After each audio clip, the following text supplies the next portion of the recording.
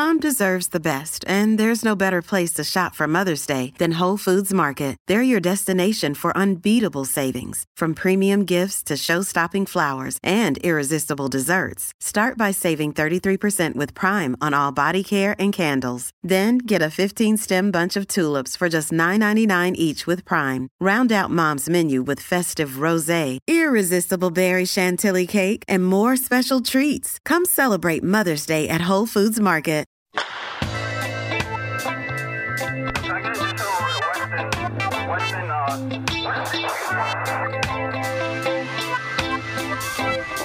Welcome. Today's Monday, Martin Luther King Day. Yeah. And we're here in New York City, Tribeca, the home of the new home of Police Off the Cuff. My name is Mark DeMeo. My partner, sitting 2 seats away, Bill Cannon. And our guest today, so far, Bill, we've covered police officers, every rank. We've had prosecutors. Well, Dave's like a chief, but in a different field. Yeah, well, we'll get to that in a second. We've covered how many cops? We have great cops. We have tons. Prosecutors. We've had experts, Hall of Fame detectives, experts in their fields. We had the medical Barbara Butcher, Chief Medical Examiner, Director of the Medical Examiner's Office in New York City. We've had them all. And the funny thing is like we're going to come full circle today because our guest, if you're a member of the NYPD or have been for the last 30 years, there's a 99.9% chance that you had a beer at Coogan's. That's right. Which is located in Washington Heights on Broadway. What is it? 169? 169. Let's, folks, Dave Hunt. Thank you. Thank you for having me here today. It'll be fun. You know what's amazing, Mark? I knew Dave back when he worked as a bartender in the Village at a place called Jimmy Days. Before you were a policeman. Yeah, before I was a cop, because my brother lived down in the Village. And Jimmy Days was like an amazing bar, too, right? My brother used to say, all the bartenders are shit-faced. Is that true, Dave? Well, I'll tell you, when I stopped work, Jimmy Day used to buy Cutty Sark in multiple cases, and that was what I drank. And when I stopped, you were supporting the Kennedys. When I stopped working there, he wound up with all this leftover Cutty Sark because it wasn't selling. But I've often said that I had it in one way. The Queen's Task Force, Captain Seward, he used to drink Cutty Sark. I remember that. I liked it. I don't drink anymore, but I liked it then. I often say that that was the best job I've ever had in my life, including owning my own business. Wow. Why was Jimmy Day so great? Well, it was just a magical location in a magical part of town. Tell our audience where Jimmy Days was. Right in the heart of Greenwich Village, right off Sheridan Square. We had prominent regular customers who were well known in show business, and they were in there. It was a regular bar. Nobody got treated any differently than anybody else. And I love telling the story that I always worked Saturday nights, so I never saw Saturday Night Live. And we used to deal with the cast of Saturday Night Live all the time. So my wife and I are at a wedding, and we're back in the hotel, and Saturday Night Live comes on, and I said to my wife, I said, see this guy pretending to be one of the Rolling Stones? I said, he's a regular customer every day. It was Ron Woods. I had served him a million times, never knew who he was. Wow. Oh, wow, that's great. That is a magical part of town, the West Village there. Great. In those days, you could still afford to find something somewhat reasonable in that area. That is impossible now. I remember one night being in the city, and I said, I'm going to stop, park the car, walk around, and it was dead. 1 o'clock, 1:30. We were going strong at that time. And I called a friend of mine who had worked with me in Jimmy Days, and I said, Adrian, I said, where are all the people? He says, David, anybody who can afford the prices in Greenwich Village now can't afford to be out at 1 o'clock at night. So she was right. They all sort of had more formalized jobs than yeah, it definitely went through a transition. Most of the crowd, the people that you see walking around in the street down there now are there to go drinking or to, for entertainment. There's a lot of stuff to do down there. You got the Blue Note, you got all, the Comedy Cellar, the other various comedy clubs down there, Cafe Wah, all those little restaurants. I went to the Cafe Wah when I was in high school. Oh, yeah, huh? Unbelievable. I think they shot Miss Maisel in there. I think that's where they shot one of the scenes. Which I happen to love. I love that show. You know, I couldn't believe I walked down Bleecker Street about 6 months ago, and Matt Humanoff Guitars is gone. I know. I felt bad, man. I really felt like that was a mainstay. That was there for over 50 years, I think. I think the record store in Bleecker is gone now, too. Bleecker Bob's? Yeah, Bleecker Bob's. That's gone, yeah. Yeah, there's a lot of stuff that happens in New York City like that, mainstays that wind up disappearing lately. And you know what? It's funny that you mentioned it. I mean, let's not jump into that right away because we'll come back to that. But give us a little history. Where are you from originally? I'm born and raised in Manhattan in the Inwood section, just north of Washington Heights. Alrighty. Is that sort of pushing against the Bronx there? You know, I got to tell you, we were very sensitive to that growing up. We were Manhattan. We were not the Bronx. But I would say socioeconomically, it was very close to the Bronx. Yeah. And what are you up there by the Cloisters, right? North of the Cloisters. North of the Cloisters. That's a nice little. You get your girlfriend, you take a walk through there, right?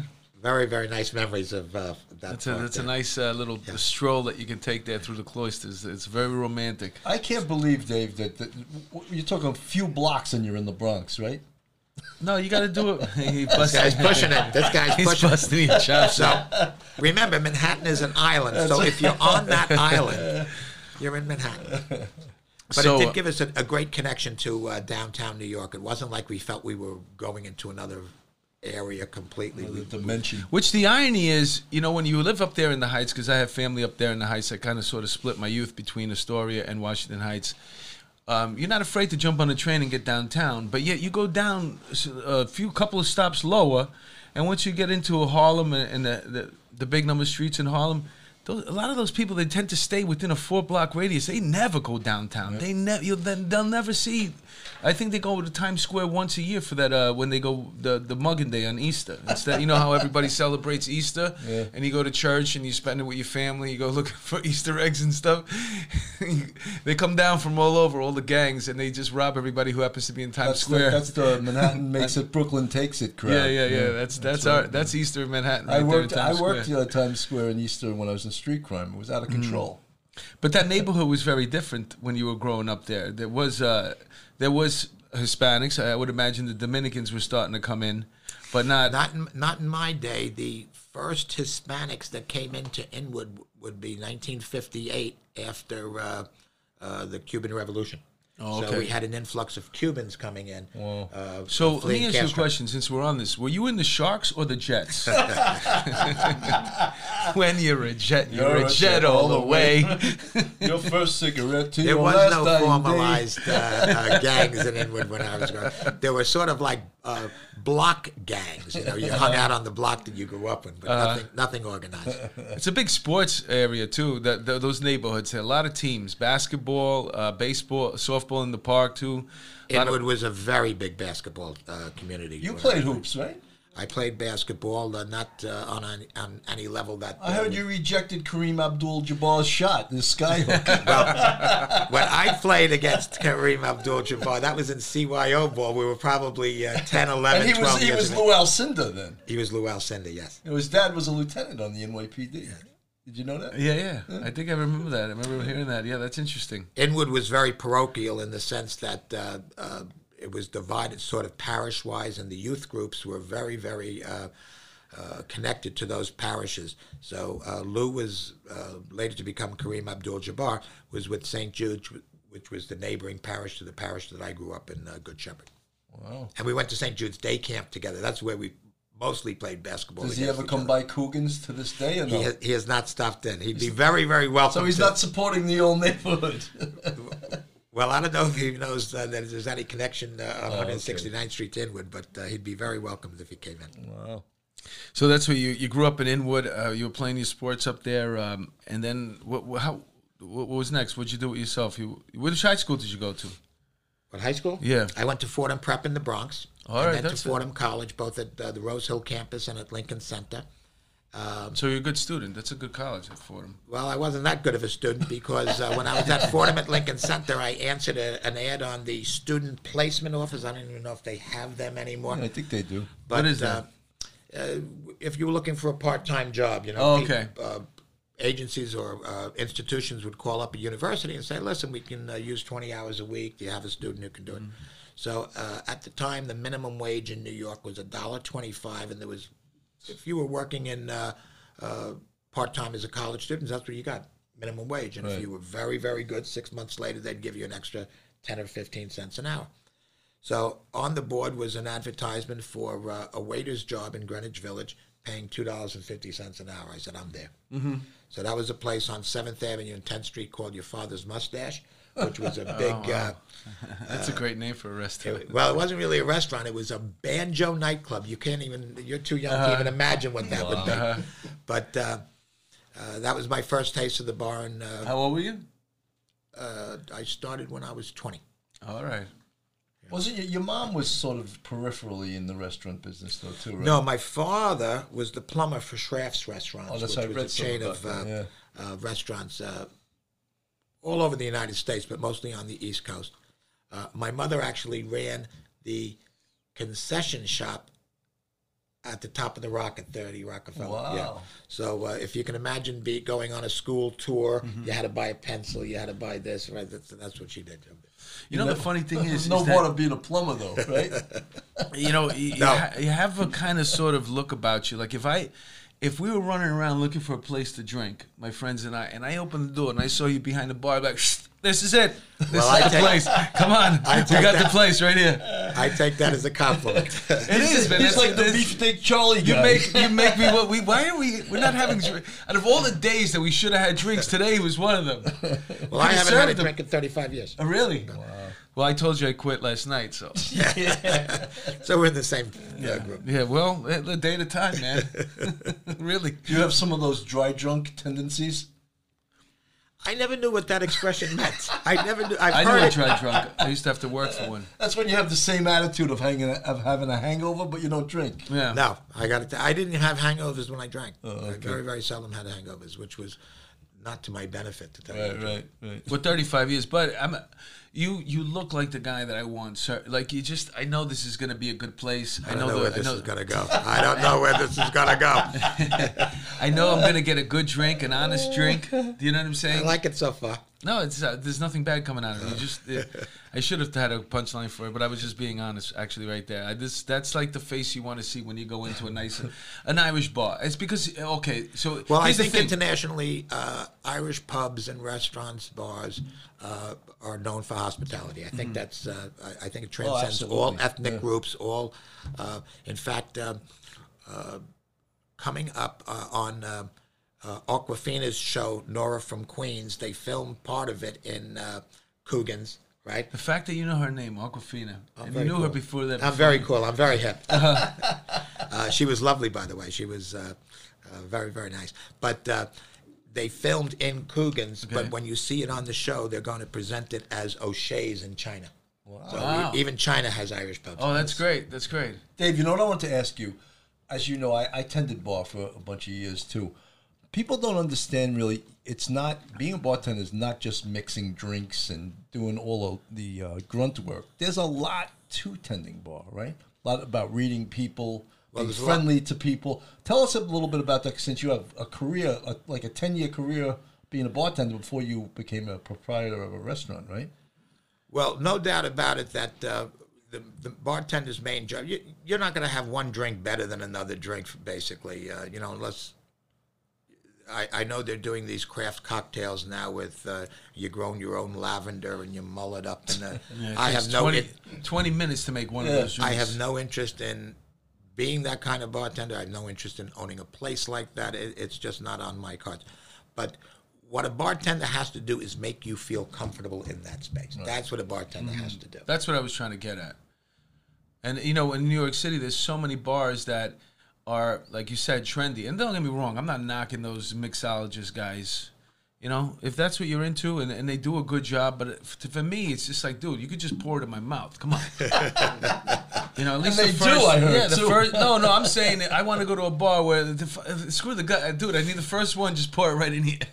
You know what I'm saying? That's the type of bar I like to go to. And me and my friends, those are the bars we like to go to.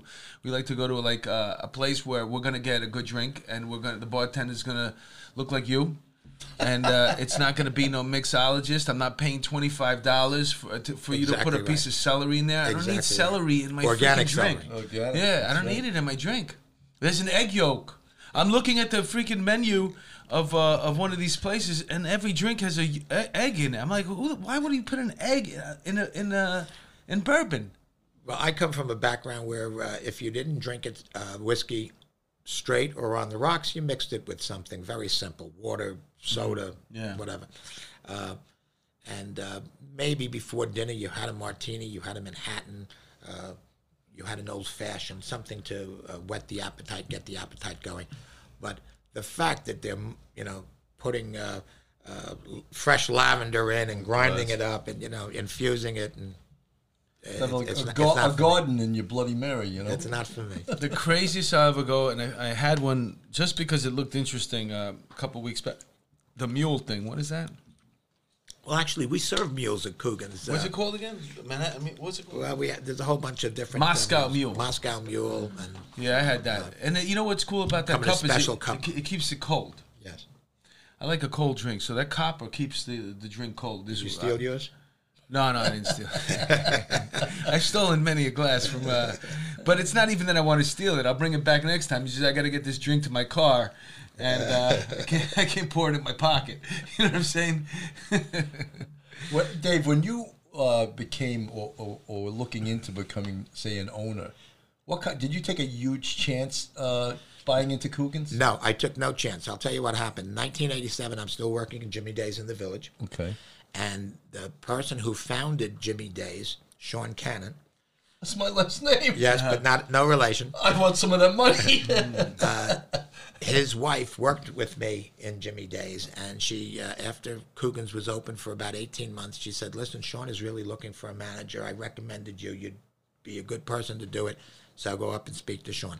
So Sean hired me in 1987 as the manager, and we did that for 18 months until Sean had a falling out with his partners. Those were the original people that put Coogan's together.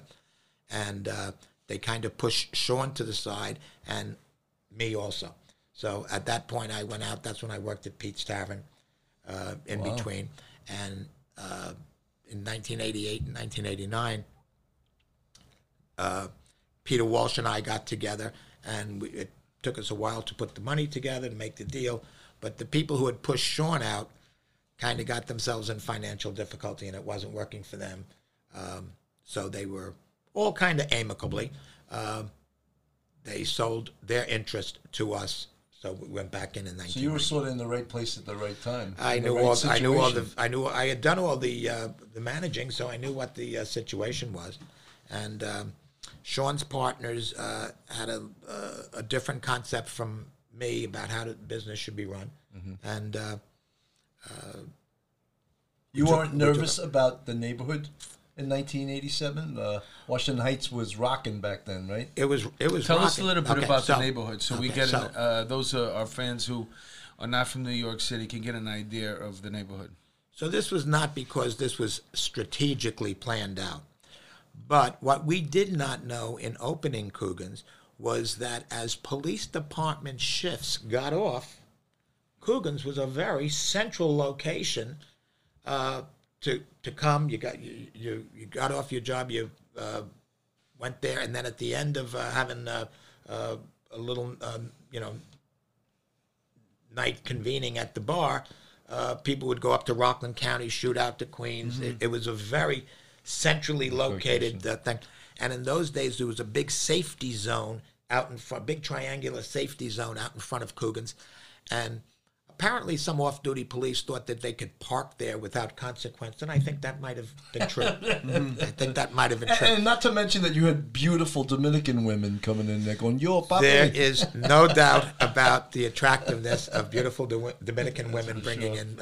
well, you mentioned the centralization of it, the area there, and that it was a good place where cops could come either grab a quick drink before work or after work or during work. It's like P.J. Reynolds used to have that paper cup that they would give beers to go. I know nothing. I know nothing about that. Nothing. He swore to secrecy in the bartenders union. So Coogan's is in Washington Heights. We mentioned this earlier. It's on Broadway and 169th Street. Right across the street from Coogan's is Columbia Presbyterian Hospital. Yes. Which is a huge hospital, okay? So you have I'm sure you have doctors coming in there and nurses and people who just got shot. No, they go to the people visiting the people. No, after they're released and they made it. I like this place. Man, I can use a drink right now. The doctor said you're not supposed to be drinking. I have to tell you, we have had many people come in with that little plastic bag, my belongings, right? Yeah. And the wrist tag on there. Yeah. The first stop. And, they're waiting for their ride home. I'll wait for you in Coogan's. Well, that is certainly welcome. I mean, we can't project on what their life story is, but we do keep an eye on it. If your belongings are in a little plastic bag and you have that wrist tag on you, we keep an eye on you. Dave, you know something?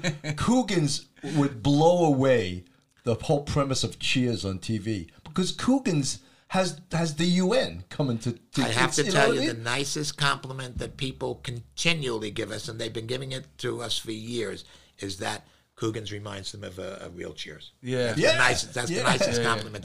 But it works. There's black people here. There's Dominicans here. There's white people over here. There's tourists here. And it works. Yeah. One of the newspaper articles that was written about us many years ago, and I highlight the word successfully, called Coogan's the most successfully integrated restaurant bar in the United States. Absolutely. Wow. Absolutely.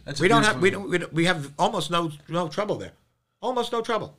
Well, that 6'8" bouncer you have has nothing to do with it. Well, talk about that. Doesn't help other places. Talk about the centralization of it. You got the hospital right across the street there, and then you have all the cops that came in there. And I mentioned one of the first things I mentioned was that there's a 99. If you're a New York City cop on the job now, maybe not so much, but retired or in the middle of your time on the job there's a 99% chance you've stepped foot and had a beer at Coogan's. There's always a racket going on there. If you work in the Bronx, Manhattan, or Queens, you could be going there just for a drink after work. Something will bring you there. Either it's a good thing or, God forbid, a tragedy after a funeral or whatever, but something's going to bring you to Coogan's, and you're going to have a beer there. And it's remarkable because there's over 30,000 cops. Well, it goes back to that Irish hospitality. Yeah. Well, you just brought up something, Mark, that I just popped into my head. So we had, back in the bad days, we had a cop shot protocol. We knew immediately it's a Tuesday afternoon, or boom, the sirens, everything like that. We get the word that there's a cop been shot. We knew we had to bring in extra cooks. We needed new staff, right? So we had to go into a whole sort of mobilization because we'd have hundreds of people coming up. They want to see if they needed to give blood. The union would take over a big section of the restaurant. The news people, because in those days, the news crews, their equipment would be stolen on the street if it wasn't monitored. Yeah. So after they did their live shot out from the emergency room, they would come in and they would hunker down. We'd have CBS over here, ABC over here, right? It's so interesting. So there is nobody who works for us now who would have any idea what to do if I went and said, a cop has been shot. They wouldn't know what to do. Right. That's incredible. Thankfully. It's incredible that I mean, I can think of also. I want to jump ahead too much. All the political deals, the politicians that have come into Coogan's, the celebrities, and it's an amazing because people feel comfortable going in there. Well, Denny Farrell who was our assemblyman, chairman of the New York State Ways and Means Committee, and also the chairman of the New York State Democratic Party, would have his own table in the restaurant, and one of his duties was to interview judges, right? So if you got the Democratic nomination to be a judge in New York, that was it, because there is no Republican presence in New York. Really? So then he used to have it right at a table, and as he used to tell me, he says, if the New York Times wants to come and sit at the table next to me and listen in, let him. Wow. So that was... You even have a Denny has picture passed of John F. Kennedy on the wall at Coogan's, don't you? Yes. I asked you about that once when I was still on the job. I said, I think what is every this? Irish-American bar in the United States should have a picture of John F. You Kennedy. see that a lot. You go into apartments in Harlem, a lot of black people have a picture of John F. Kennedy. It's true, on the wall. You see that a lot, Well, I mean, I think John F. Kennedy, maybe it was LBJ who actually finalized the Civil Rights Bill in 1964. But I mean, I think it was the Kennedy administration that was the first presidential concern for providing civil rights for all our citizens. Mm-hmm. Yep. It's funny because today's Martin Luther King Day too, and we're talking about that. That's why we brought Dave in. It was no accident. And my suggestion for Martin Luther King Day is to do a random act of kindness and tell nobody. Oh, that's good. That's well, there you have it. That sounds like what my mother used to say with that Catholic, the Irish Catholic stuff. She used to say when we were suffering, offer it up to God. I never understood that shit. you did when you were 12. What is that? God wants my suffering? Yeah, I guess. It's got to go somewhere. You've heard that right? before, right, Dave? That's some of that Irish shit, right? Absolutely. Absolutely. Well, I went to Catholic school, so I definitely heard that. And we used to say the rosaries in the morning, every morning before we went into for breakfast. But yeah, man, so that neighborhood, so many different cross-sections in there. And now you're mentioning the politicians and the reporters that you've had come in there, John F. Kennedy Jr. What about celebrities? Anybody hangs out up there, or if they're not filming stuff? Oddly enough, being next to a hospital, you never know when people are going to stop in. Richard Gere was up there one time, and he was very, very nice. He had a baseball cap on, sat at a table, and all our customers realized he was sitting there, but nobody bothered him. They let him have his thing and everything. And when he was going out the door, I happened to be up the 3 steps to go into the bar. He had his hat down. He was walking towards the door like a boxer. I'm telling you, a boxer's move. He was up those 3 steps. He says, "Thanks for looking out," shook my hand, and went out the door. That's nice. Mm-hmm. Yeah. He knew you were Beefsteak Charlie then. Well, we do kind of make a rule that you don't interfere with anybody who's at the table. Sure. If they get up to go to the men's room or the ladies' room and you happen to cross them and you want to say hello, that's fair game. It's funny. We talk about a lot here of like this de-stressing.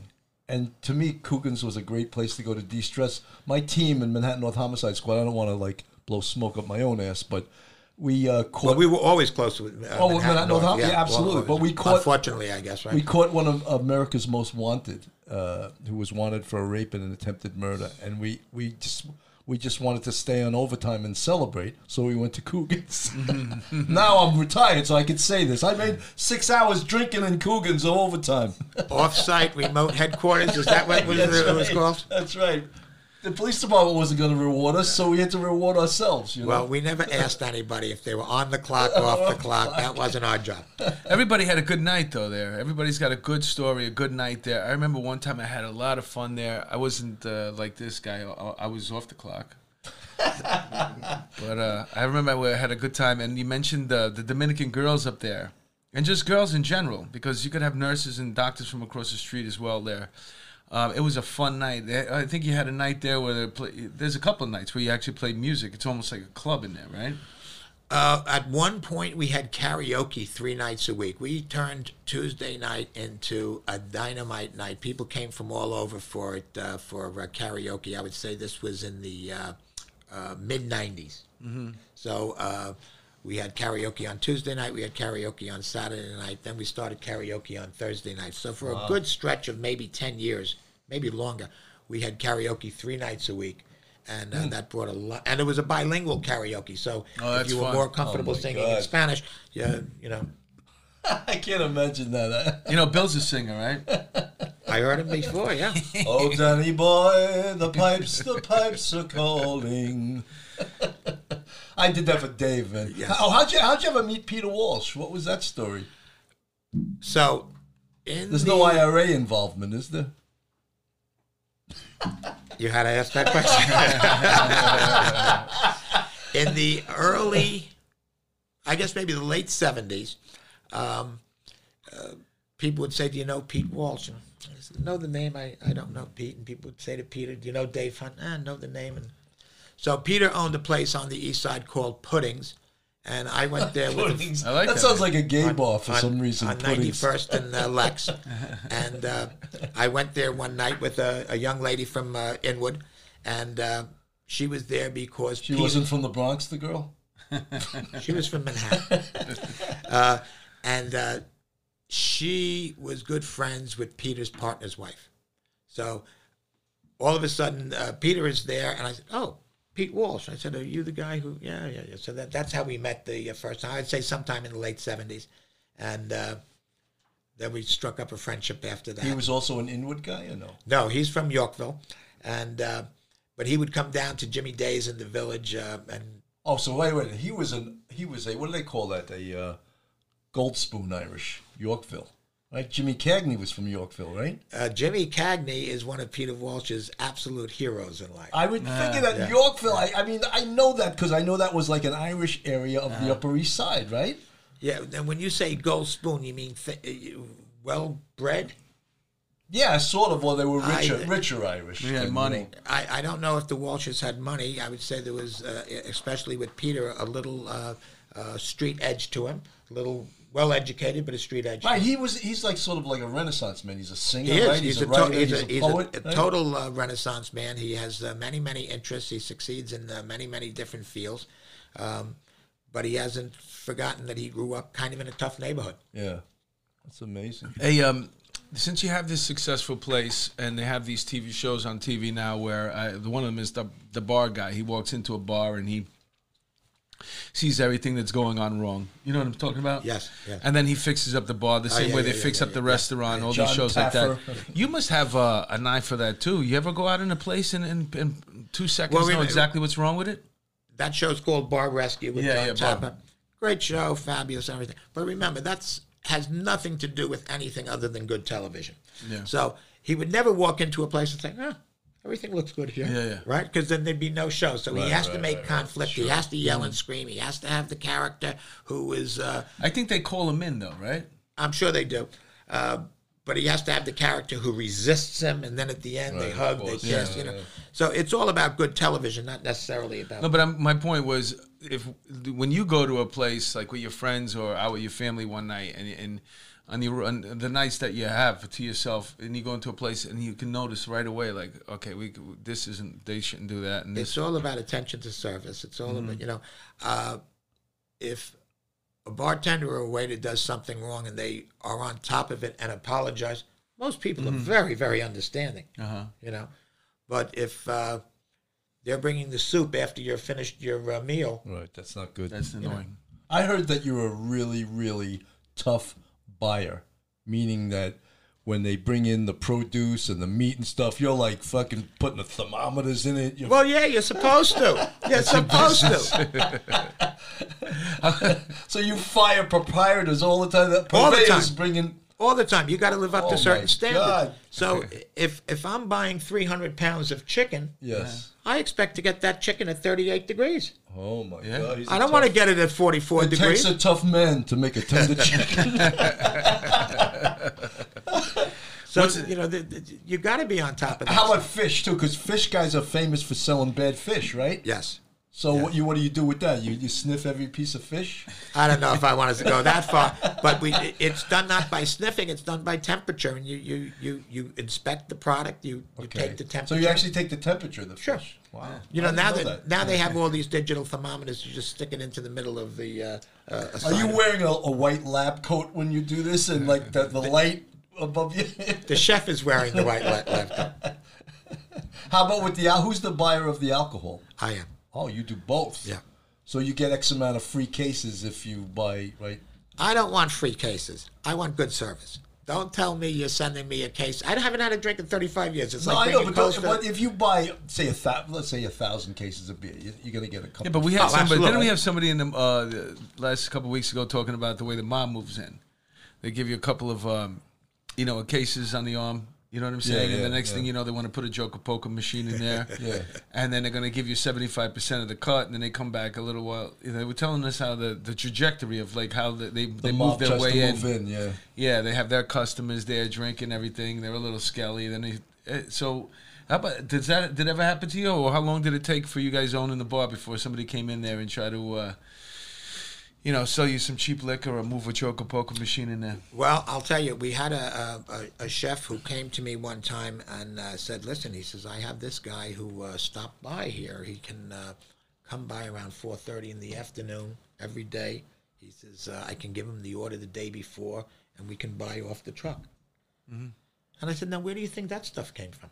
Mm-hmm. Yeah. I said, that came from some restaurant that didn't have a guy weighing everything, poking Right, everything. exactly, I said, exactly. so they delivered to some guy who signs the sheet. Yeah, I received 300 pounds of steak, but it was only 240. Right? Mm-hmm. And then at the end of the day, before he goes home, he comes to the side door and says, I got 60 pounds of steak. You want it? So I don't want any part of That's bad karma. It's right? totally bad karma. Yeah, and you believe in karma, right? I don't. You're a nice I don't. Irish boy from. I don't think any of those people are still doing what they're doing. No. It's just it's the beginning of a slippery slope. There, you get involved with that. You're cutting the corner here, cutting the corner there. Before you know it, they got you. You know. I will tell you, I got approached one night by two guys who were very, very rough around the edges, and they were definitely street guys, and they were inquisitive, and they made an approach, and they said, you know what?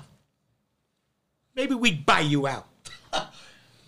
And I looked at the tougher of the two guys, and I said, please do. I got 12 months left on my lease. If I got $1, I'll be happy. That's great. So they didn't know how to handle that, and they left. I had about 20 years left on the lease at that time, but they left, and that was it. Oh, wow. You should have said, no, I buy you out. Your brother was banging cocktail waitresses 2 at a time. That's an interesting. That was a very, very clever comeback.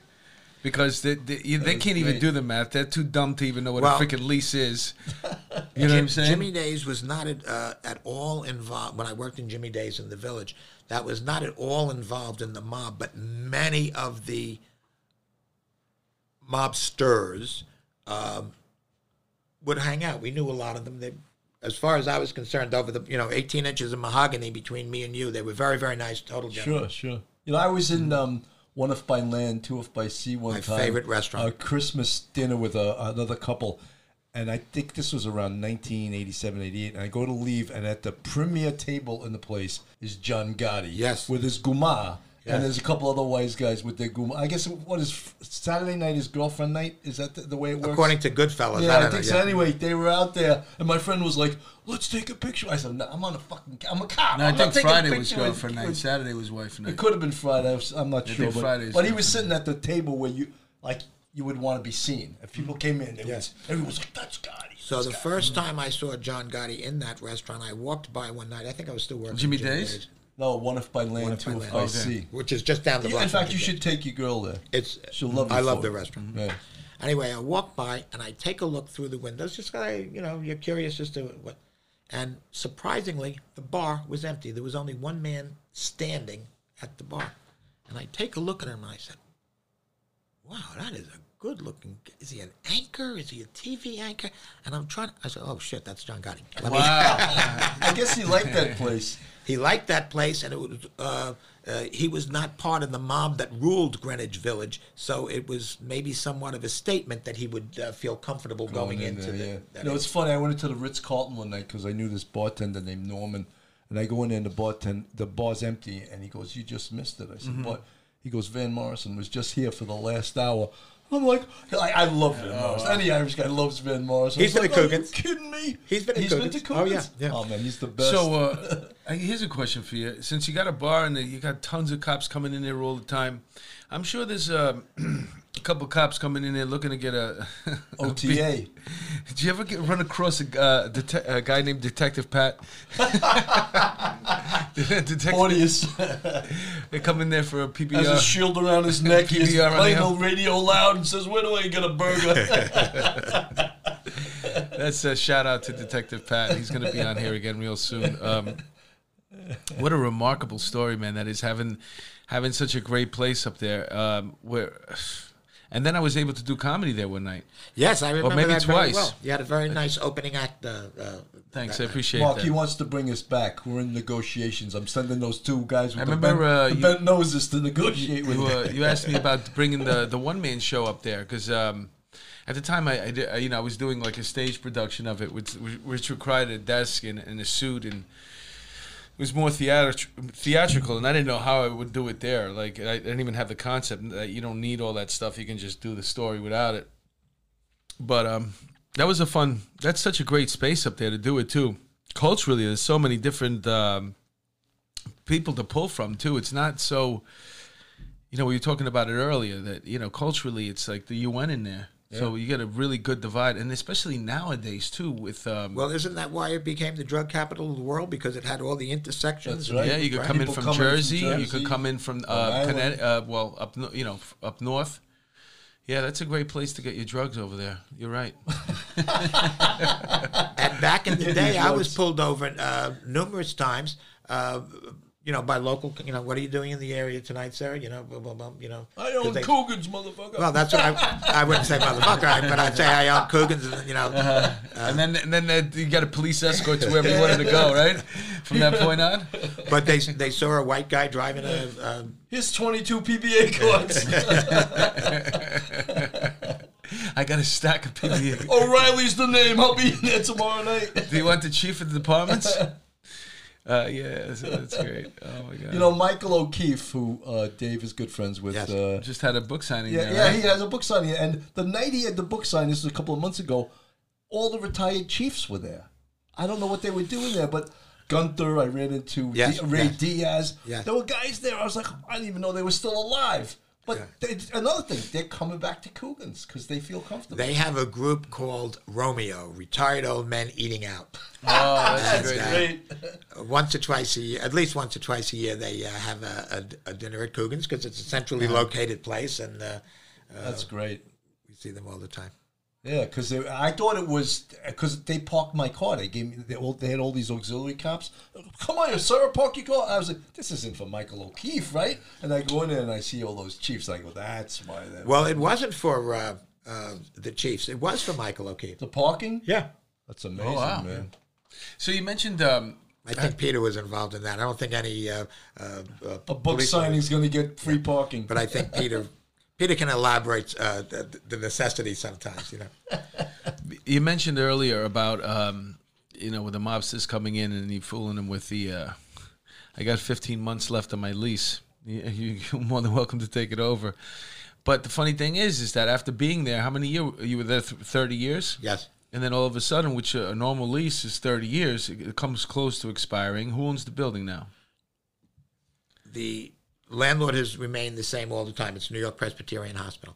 Okay, so the hospital owns the building that you're in, and then so since you were there for such a long time, I'm sure they gave you a great deal. And initially, it was a great deal because they couldn't get anybody to go into the space. Oh, okay. But that was a 21-year lease. I think that went to 2004. Mm-hmm. And I think sometime in around 2000, we renegotiated it and extended it on to 2018. Okay, so you got 14 more years then from 2004. Correct. And then 2018. That was it. They weren't interested in moving forward. Did they really want $40K more a month, or they just wanted you out? It's hard to tell with these people. Yeah. It was an increase of $42,000 a month. Now, that's just not doable. It's just simply not doable. And I had said to them early on, I said, look, if you are mandated by New York Presbyterian Hospital, to the real estate people, to get the absolute maximum rent that you can do, I said, I'm not your guy. But don't make me go to meetings and negotiations if you're not coming off that, Right. So what the real estate department did is, put together a proposal. So you'd put together a proposal, you'd send it in, you'd wait 3 weeks, you'd wait 6 weeks. That won't work. So you didn't know what they're thinking. They're just trying to pick your brain. Correct. And they'd come back with their same thing. We think, an increase of $42,000 would be appropriate. So I was the Peter and Tess, who has more patience than any of us. She dropped out right away. So there's 3 owners of Coogan's. Yes, Tell us yeah, the names okay. of the owners. So visibly, people see myself and Peter Walsh, right? We're both 70 years of age. We're both Irish Catholic. We kind of look a little bit alike. Do you guys go to church together on Sunday or no? I certainly don't.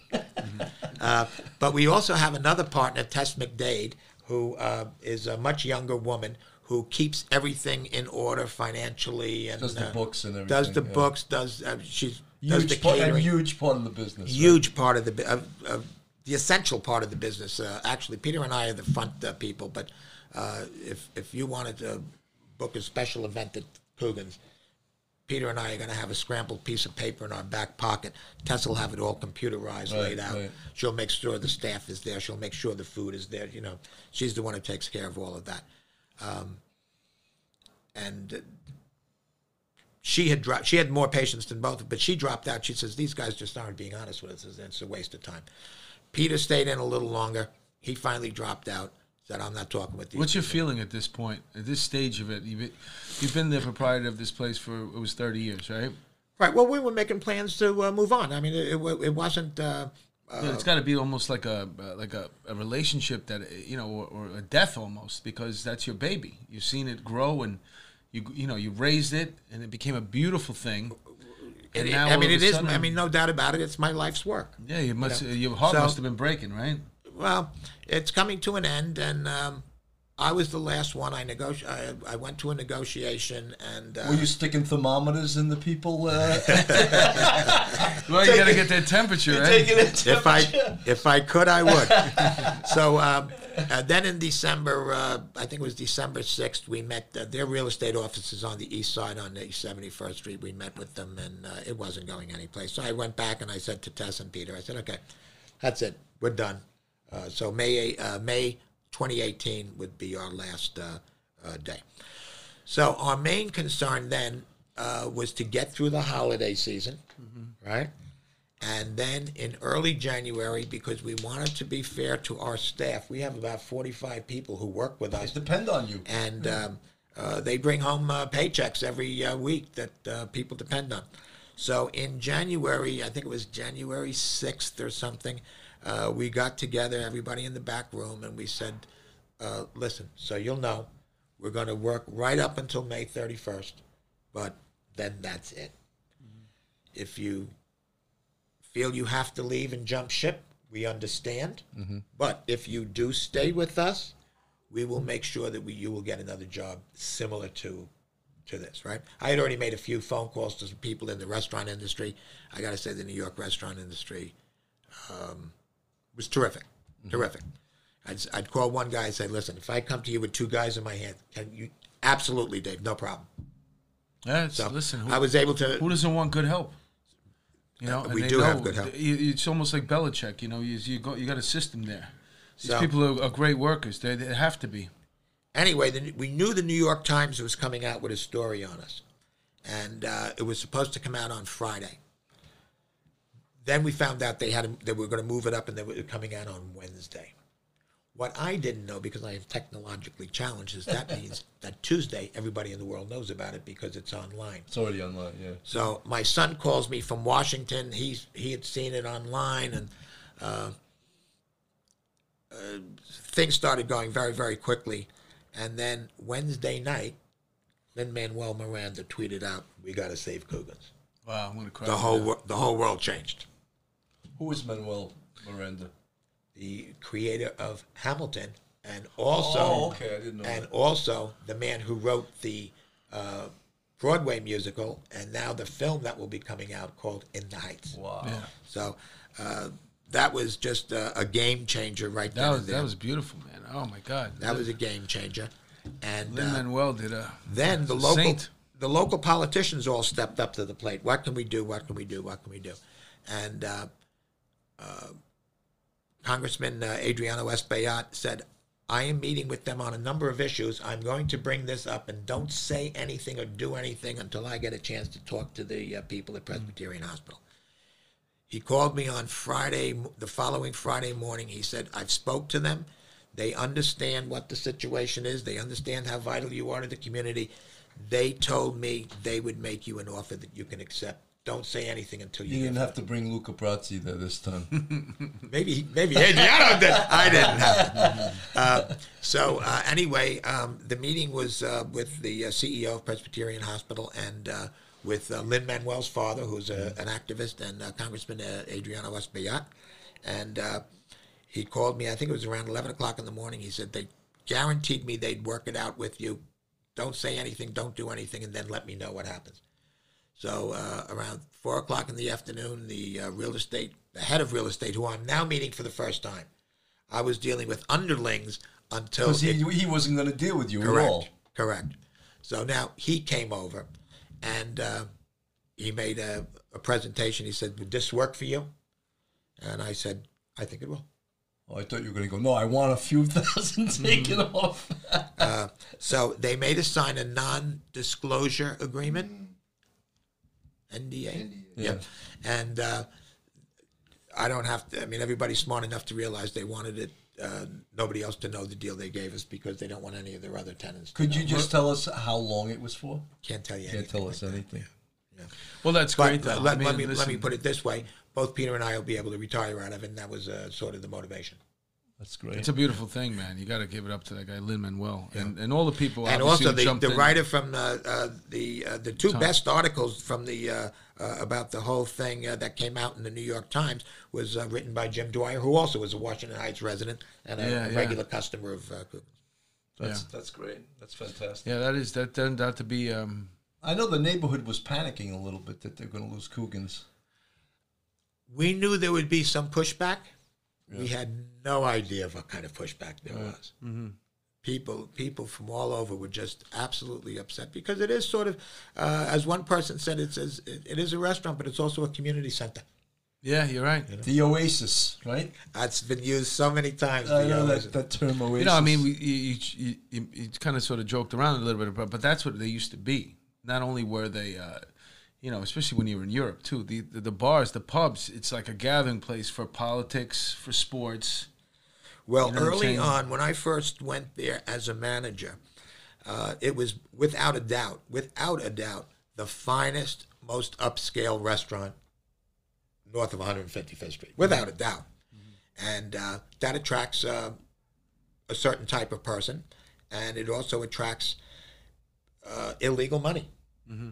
And they're all retired now, so I can so you can blow the cocaine off the bills when they put it on the bar. Well, what happened was we had so many people from law enforcement who hung out there, and they would see these people who were drug dealers in the neighborhood, and they would wait until they went to the men's room, and they would go in there to the men's room, and they'd say, "Listen, fella, I'm in here to relax. If you're in here, I'm working, so don't come in here." Mm-hmm. So. Because of the fact that we very, very quickly became a center for law enforcement, I think it pushed the drug dealers out. Yeah, because they can definitely be a problem. You know, they could be cutting deals in your place. We don't want them Next in any way, Next thing you know, there's a shootout in your bathroom, We don't want anything to do with it in any way, shape, or form. You mentioned that it was, the very, very little trouble, if rarely ever, but I'm sure that every once in a while you got to, back in the day when you were, when you were in 70, even though you could still probably kick some ass. Now, I'm sure there was somebody... He always had some big black dudes who were working there as bouncers. Who'd you have to slap around? Who'd you have to slap around in there? Anybody names? I will tell you one incident that three real street guys, real street thugs, came in with a very polished guy. Very polished guy. And the thugs were going into the bathroom. So I had my eye on them, and then when the polished guy was by himself at the table, I slid into the table and I said, "Listen," I said, "absolutely get your guys out of here. This is not the type of place that you want to get into." And he looked at me and he says, "I have to tell you," he says, "people don't speak to me like that." He says, we'll leave, I'll respect. So I'd see him on the street every once in a while. Over the next couple of years, I learned his name, and I'd say hello. Well, he didn't come back into Coogan's. And then I found out that he went away 25 to life, and that he died in prison. He lived on 172nd Street. So he was in the trade. Oh, definitely. And these guys were advertising that he was in the trade. Right. These were real. So what is Coogan's was named after? Coogan's Bluff. Coogan's Bluff, yes. I want to tell the audience what that is. So story is that also when Coogan's opened, they were building the Milstein building, and they had to tear down Maxwell Hall, which was the nurses' residence for New York Presbyterian Hospital, and. I remember that. I offered to take some of them in. Sean had suggested that the restaurant be called Maxwell Hall.